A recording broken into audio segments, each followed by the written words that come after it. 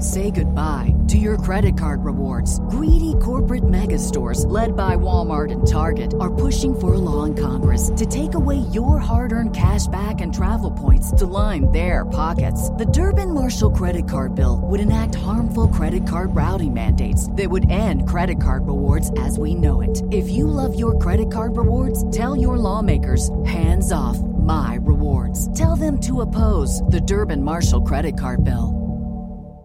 In today's video, we're going to be taking a slightly different approach in covering this case. We're going to first take a look at the background and the social environment at the time of this case taking place. Then we'll take a look at the victims, the investigation, and finally, we're going to go through the theories before coming to a conclusion based on the facts. The year 1973 had been a year packed with notable events within the United States. It'd been the year that the infamous Watergate scandal hearings began and were televised, the year serial killer Dean Corll was shot and killed in Texas, and the year that The Exorcist movie was released. But among these massive headlines, one could easily have missed the story that dominated the news outlets of Fort Lauderdale and Hollywood, Florida, in July and August of that year. In that short time span, 3 women would meet their untimely and horrific end, and another would be harassed by a serial killer whose identity eluded the authorities. The killer, dubbed the Gold Sock Killer or the Sock Strangler by the local newspapers,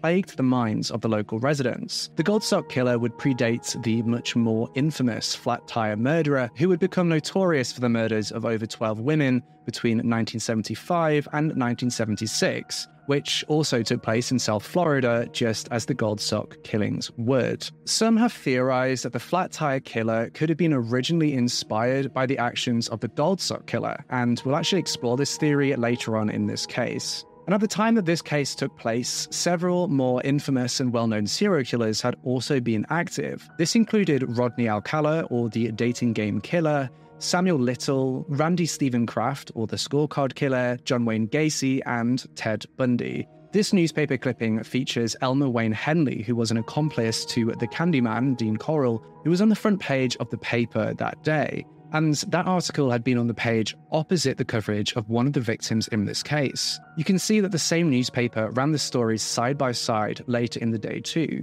Due to this high number of publicized serial killers, it was a common fear within the people of the United States, and it was seen almost as a, quote, hot topic. And it was something at the back of the public's conscience, only being pushed harder by the media at the time. And the Gold Sock Killer was no exception. He was active from July to August of 1973, with only 3 victims that the police have publicly linked to him, though there are others that are often attributed to him. In this coverage, we're going to take a look at 3 of the confirmed victims, one of the suspected victims, and another victim that a lot of people suspect had been connected to the Gold Sock Killer. Now, it must be noted that it has been hard to find information on this case outside of the newspaper coverage at the time, so pretty much everything discussed today relies on those sources, which, as I'm sure you know, can be something considered not to be the most reliable. I also took a look at information taken from a book on the case by Michael B. Burns titled The Flat Tire Murders: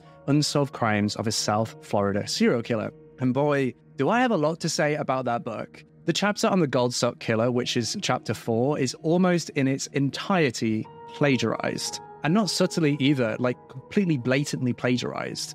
Nearly word for word, copying and pasting occurs throughout the whole chapter, like this extract on screen now. The left screenshot is from a newspaper at the time, and the right screenshot is from the book.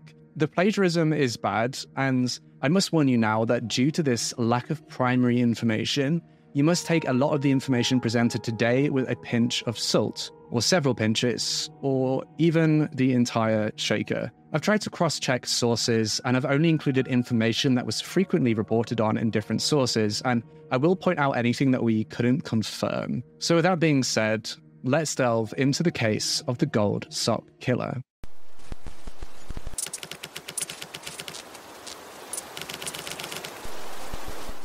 Jonina Kelpin, known as Dua to her friends and family, was born in Reykjavik, Iceland, where she spent most of her life. While she'd been living in Reykjavik, she actually met a man called Theodore who had been visiting, and the pair quickly fell in love. The The two ended up getting married, and in the year 1970, Theodore brought Dua back to the United States with him. A quick side note, Dua is Icelandic for dove, which is how Theodore referred to her, telling anyone who would listen that Dua was the love of his life. Their marriage had been a happy one, and it had been therapeutic for Theodore after his first marriage had ended. His first wife had tragically passed away after a fight with cancer, leading Theodore to explore more of the world after the harsh reminder that life is finite. Dua had been working successfully as a secretary and had acclimated well to Florida and the United States in general. She had a healthy social life and would often go out with her friends. Though it had been on one of these nights out that Dua would accidentally cross paths with the person who would later become known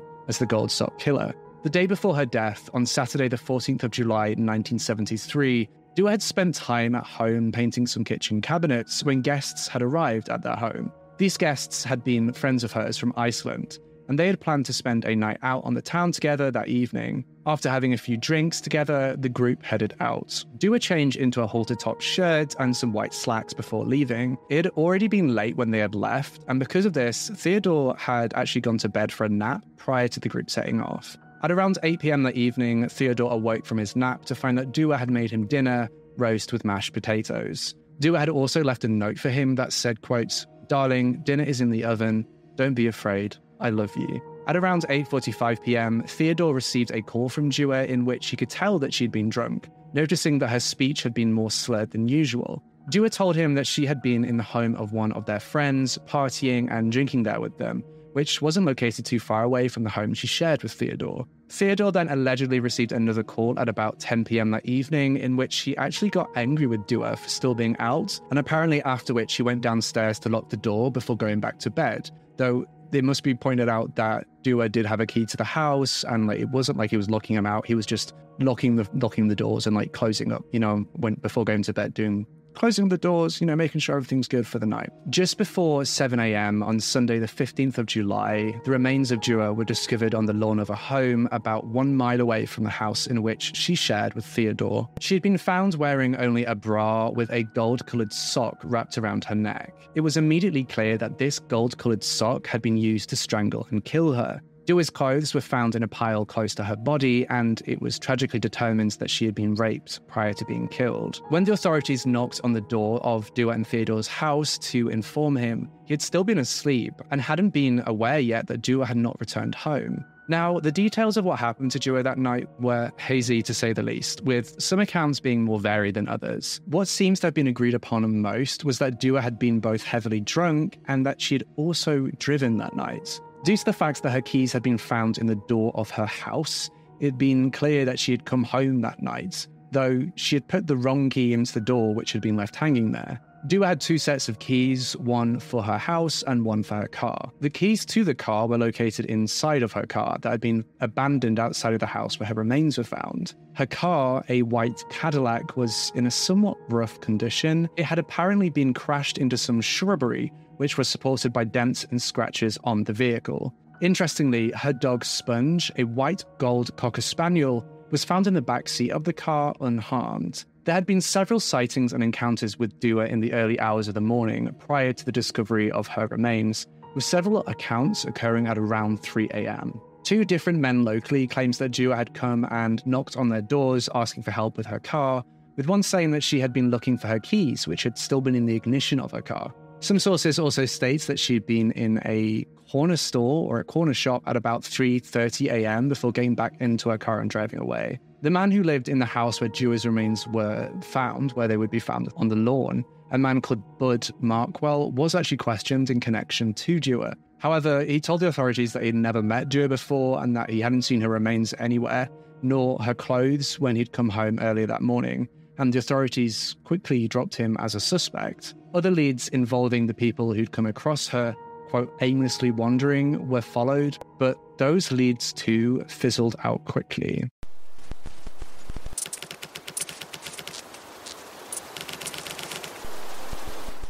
It's important to note that the name of the second woman attacked by the Gold Sock Killer was not published. so we shall be referring to her as Rachel in this coverage for the purposes of privacy protection. Now, due to this anonymity, there also was not too much information about her background, besides the fact that she'd been a 26-year-old at the time of the attack and that she had worked as a secretary. The Fort Lauderdale News also referred to her as a, quote, attractive and blonde girl, before going on to detail the attack. On Wednesday, the 25th of July, 1973, Rachel had come home from a laundromat to her flat at about 9:15 p.m. and had barely gotten through the door into her dark apartment when she was ambushed. She had been reaching to turn on a lamp when a gold-collared sock was wrapped around her neck. Rachel fought with her attacker, managing to kick him repeatedly while screaming. And during this struggle, a coffee table was knocked over, which caused a loud bang. Sounds that could reportedly be heard all the way outside of the apartment and in the halls of the complex. After the table fell in a loud crash, Rachel's attacker panicked and fled.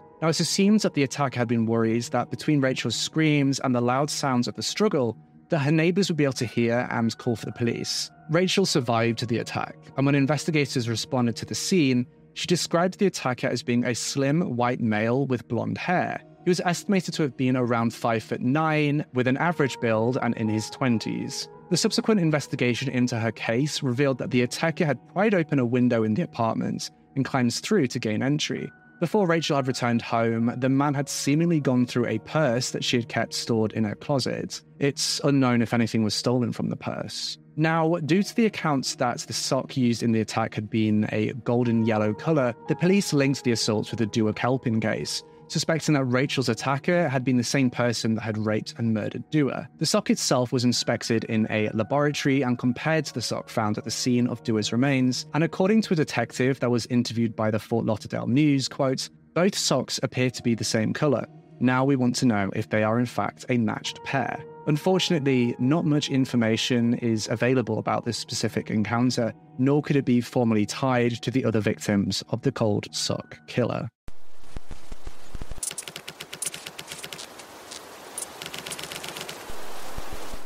Teresa Ann Williams was described by those who knew her as happy and kind, even if they didn't know her that well. She had attended MacArthur High School in Hollywood, Florida, but had dropped out when she was in the 10th grade, a sophomore. Teresa then worked jobs at a car shop called B&M Auto Parks and as a waitress at a few local restaurants, the Lemon Tree and the Good Guy restaurant. She seemingly had a good relationship with her family, especially her brother and uncle. Her brother, Randy, had been 15 years old at the time of this case and had actually been expecting a baby soon with his partner, Karen. Teresa, who had been 17 years old at the time, had been very excited to become an aunt. And on Friday, the 3rd of August, 1973, she and her boyfriend, who had been 22 years old, went to the North Miami General Hospital to see her new nephew, David Lee Williams. When Teresa arrived to see him, he had only been in the world for 3 hours. She spent time at the hospital to support her brother and Karen,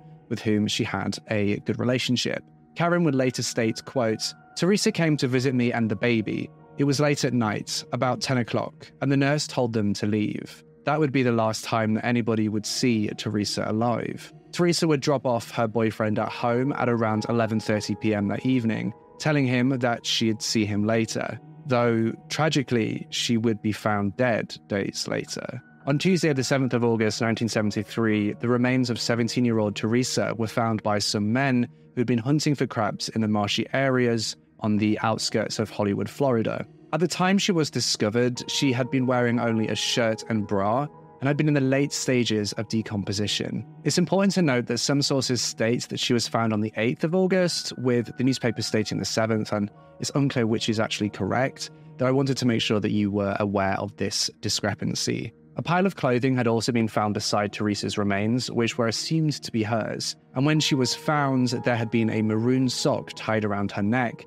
that had been used to strangle her. The remains were identified almost immediately as being that of Teresa's due to 2 rings that she had been wearing, both of which had been listed on her missing persons reports that had been filed by her family on Sunday the 5th of August. Teresa's remains were later formally identified through the use of dental records. The first suspect in the investigation had been, naturally, her grown adult boyfriend, who had been the last person to have seen her alive. Bear in mind, she was 17 and he was, 22? Bit creepy, bit gross. Despite that, her boyfriend was quickly released as Teresa had been found wearing different clothes than the clothes that she'd been wearing when her family and boyfriend had last seen her on that night. This all led authorities to believe that she had made it back to her house and that she had gotten changed before being murdered.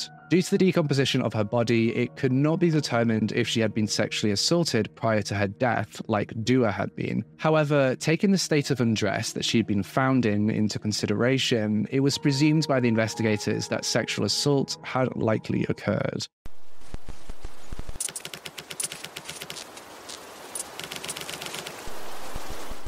Mary Sue Curtis had been a 16-year-old girl living in Hollywood, Florida. She'd been the daughter of Stanley and Alvera Curtis and had an older sister by the name of Debbie Cantwell, who'd been married to Gary Cantwell. Mary Sue also had a younger sister called Melissa, who'd been 11 years old at the time of Mary Sue's murder. According to her family, she had been a loving daughter and sister who had a good relationship with her family, often being described as a good kid who behaved well. Mary Sue had been a student at South Breward High School in Hollywood, Florida, and had been doing well in school despite juggling her studies with an after-school secretary job at the Heed University, which was also located in Hollywood, Florida. On the night of her disappearance, which had been on Tuesday the 28th of August, Mary Sue had been home after her after-school job and had just come back after spending time with her family on the beach. She'd been wearing a bathing suit and a cover-up/beach robe when she was last seen. At some point, she went with her father to go get some soda and introduced her father to two boys that she knew in the downstairs area of her family home. Her father went back upstairs, which was where everybody else had been, after Mary Sue told him that she'd be back up there in just a minute after she'd washed her hair. And that interaction would be the last time that Mary Sue's family would see her alive. After a few hours had passed, her family grew very, very worried about her whereabouts and decided to go looking for her. They combed the house and the beach where the family had been before, but they saw no sign of her. At about 1:30 a.m. on the following day, on the 29th, a police officer stopped Mary Sue's father's car to see what he was doing, as there had been a lot of robberies in the area, and his driving had been suspicious to them. Mary Sue's father explains the situation to the police officer, who in turn explains that if Mary Sue hadn't been found by 4 a.m., then he should call it in. The police officer also radioed other officers and asked them to keep an eye out for Mary Sue. Mary Sue's father would remain out searching until 8 a.m. the following morning, though at 4 a.m. he did proceed to put the call in and reported Mary Sue as missing after not being able to find any trace of her. And tragically, he wouldn't have to wait long before she would be found. At 7 a.m. on the 29th of August 1973, the remains of Mary Sue were found nude and submerged underwater, only 25 blocks away from her family's home. She had been tied to two large concrete blocks and had been thrown into the intercoastal waterway with a black sock tied around her neck. The remains had been found by a construction worker, and Mary Sue's clothes were found in a pile nearby. The investigators quickly identified the remains as being that of Mary Sue's, with the remains undergoing an autopsy that revealed, like with the other victims, she had been sexually assaulted prior to being asphyxiated to death with a sock. According to a newspaper spread published on Thursday the 30th of August 1973, the police had been actively seeking out a security guard from the Diplomat Beach Resort, Hollywood, Florida, which was a resort close to the location where Mary Sue's remains were found. This guard did in fact come forward, and according to him, he did hear a scream and the sound of a motorcycle revving that night, but that he hadn't bothered to report it, as those sounds had, at least to him, been common in that area. Nothing more came from this lead. In the same newspaper spread that had discussed Mary Sue's death, a local psychiatrist by the name of Dr. Raymond Killinger Jr. revealed who he felt the killer could be. He described aspects of the killing that made him have a picture of someone in his head, and although he never said a direct name, he gave a general description of the possible psyche and experiences of this person. Quote, "In these cases, there usually was a woman in the man's childhood who had unusually strong control over him. It could be a school teacher, an older sister. Most commonly, it is the killer's mother." The psychiatrist went on to speculate that the man was, in his mind, killing his mother or other, quote, dominating female from his childhood over and over again during these murders. He then went on to further speculate on what might have caused the choice of a sock as the weapon, but that discussion was incredibly speculative, and honestly, it really doesn't feel appropriate for him to have been publicly speculating in this manner, very much grasping at straws. The psychiatrist went on to say that the man could possibly be homosexual because, and I quote, he was, quote, certainly a woman hater, at least. So I honestly wouldn't pay his opinion all too much attention, especially with the homophobic subtext. No other information was released about Mary Sue's case, and just like with the others, it would fall cold.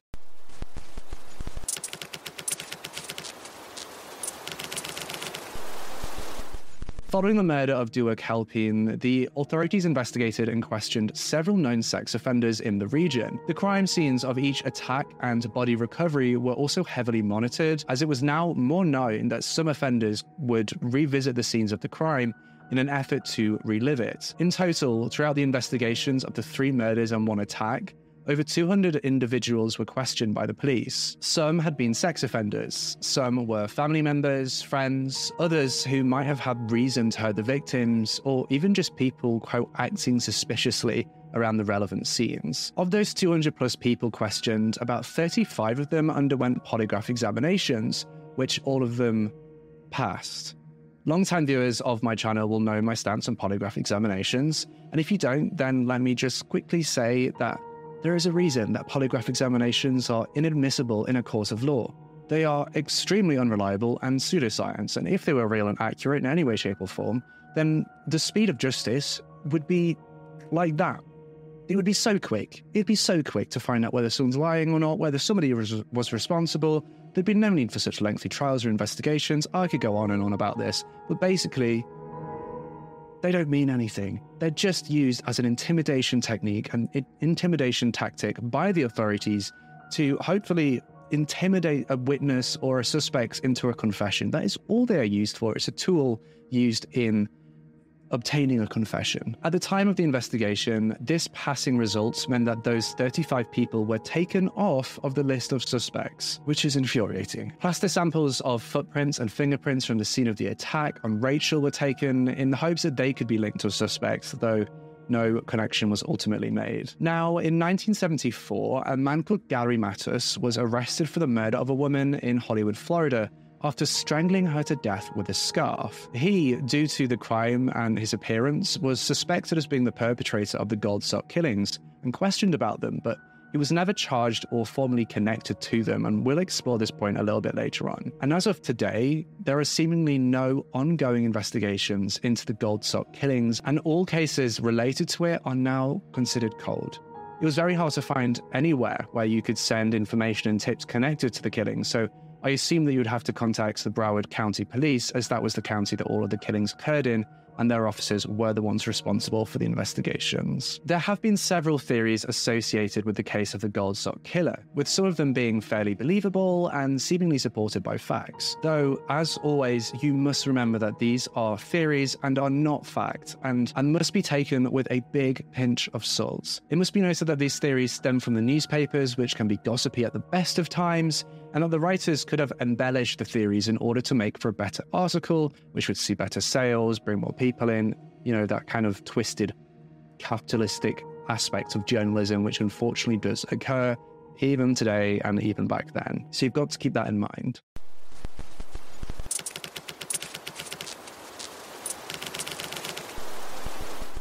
The first theory within this case is simple, that there had been one single man behind the Gold Sock killings, and that, horrifyingly, he was never caught. There have been quite a few names thrown around of people suspected, but again, that's just heavy speculation. And most people that support this theory feel that the person behind the Gold Sock killings won't ever be identified unless he himself comes forward. Though I hope that advancements in genealogy technologies may help find answers in this case.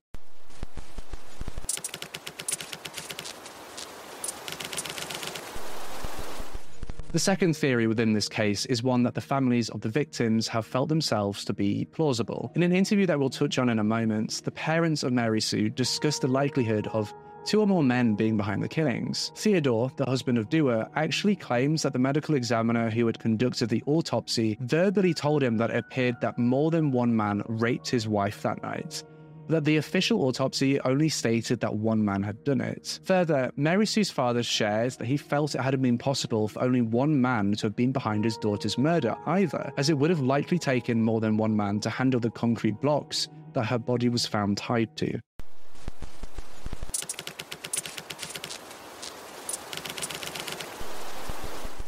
Theory 3 is a theory that explored the idea that the killings had actually been a string of people recreating the murder of Dua. Some speculate that the first murder and unsuccessful attack on Rachel were conducted by the same person, but that the murders of Teresa and Mary Sue had been committed by other men. This theory could work also hand in hand with the multiple killer theory. If there was evidence of one man committing one of the crimes, but other crimes show signs of only having been done by one, then it could be concluded to have been a copycat killing. The copycat theory is one that often appears in serial killer cases, so it's not surprising that it's discussed so much within this case.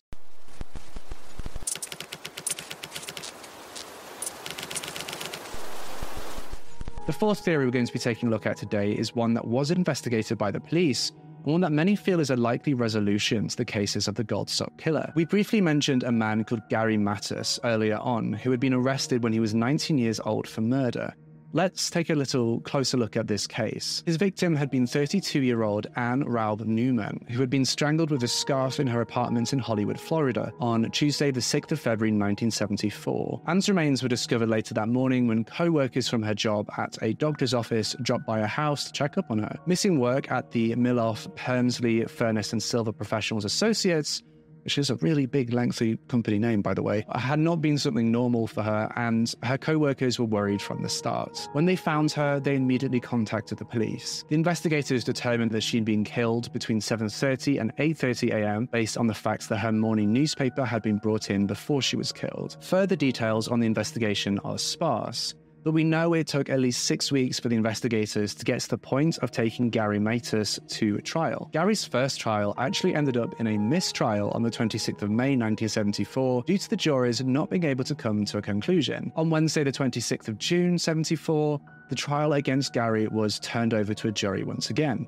Though this time, Gary was found guilty and he remains in prison to this day. Gary is the very man that many suspect could be the Gold Sock Killer. The theory goes that Gary, who lived in the county of all three of the confirmed Gold Sock Killer crimes at the time, used his age to his advantage. Many think since he was young that he'd come across as non-threatening to the victims, and why the Gold Sock Killer might have turned to younger victims. He's never officially been linked to the crimes. It should also be noted that there are several claims that Gary did not commit the murder of Anne Newman, that the state pushed it onto him and forged evidence. However, that is outside the scope of today's video.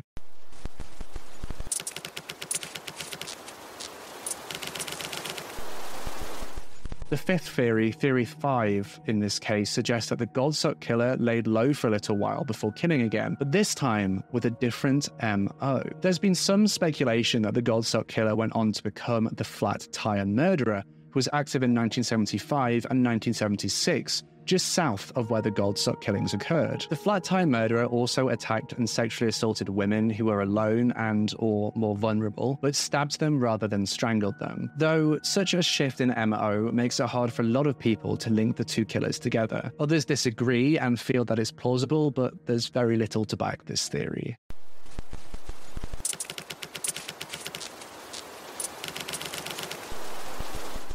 The final theory we'll be discussing in today's video in this case is that there was no Gold Sock Killer. Those who subscribe to this idea believe that these were random, similar killings that were lumped together under the name of a serial killer due to serial killers being a, quote, hot topic at that time. As we discussed at the start of the video, several big-name serial killers were active during this year, so there were hundreds of murders in the news that were regularly being linked to serial killers. Some people speculate that because of this, several killings that happened to have similarities were lumped together in this period because of the attention on serial killing. They speculate that it would have been, quote, good for the newspapers if there was a serial killer around to keep the sales high.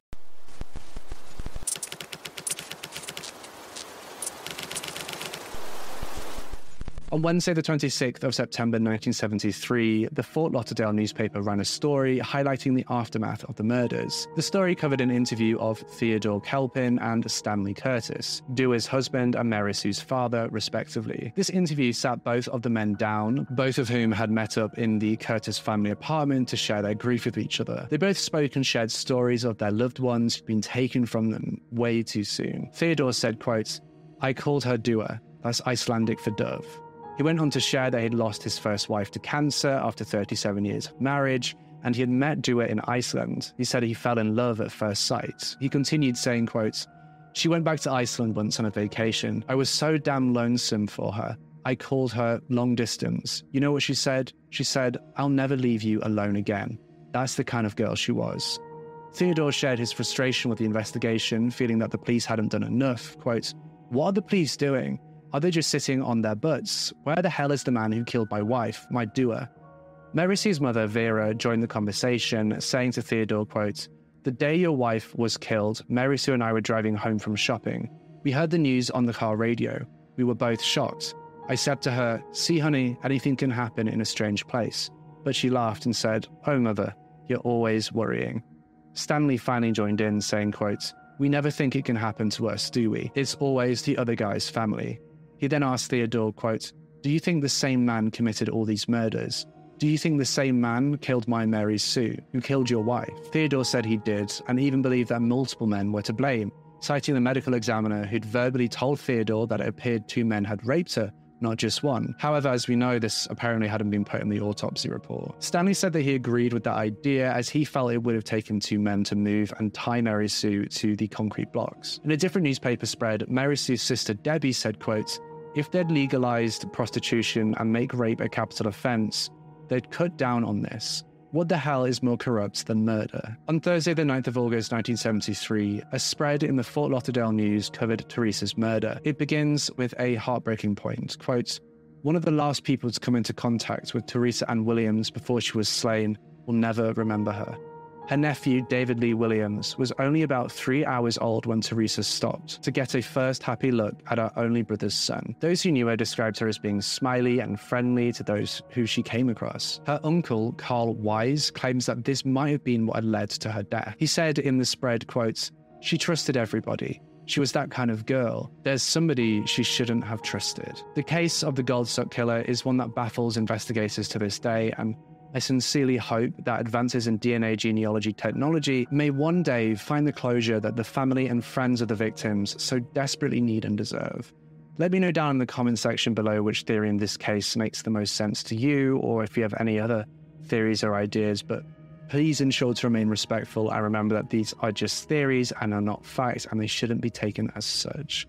Thank you so much for watching this episode in my Curious Case series. Be sure to subscribe to my channel to get a brand new true crime episode every Sunday at 9 p.m. UK time. Hit that subscribe button, click that little bell icon, hit the like button, all that good stuff. You can also now find all of my videos in podcast forms. If you're the kind of person that goes about your day or is journeying to work and you want to just listen to the cases, you can just search True Crime with Joshua Miles. You'll be able to find my entire backlog of true crime cases to listen to if you wanted to. And every future video and case that comes out is being posted there too automatically. So yeah, definitely check that out. For those of you who prefer just to have a audio experience. Because of that new podcast thing, I will be trying to make sure that my videos explain what's being shown on screen if things are being shown on screen, if that makes sense. As per usual, you can find the research for this case. Actually, you probably can't. You can find my write-up for this case because the research was done prior to when I implemented the new researching thing where I was publishing all my research. So you can find the research doc and the script down below if you wanted to take a look at that in more detail. We should be back. I should have caught up with my whole backlog very soon and should be publishing all the comprehensive research for future videos going forward very soon. And with all that being said, thank you so much for being here. Thank you so much for giving these victims' stories a moment of your attention. And with all that being said, I'll see you in the next case.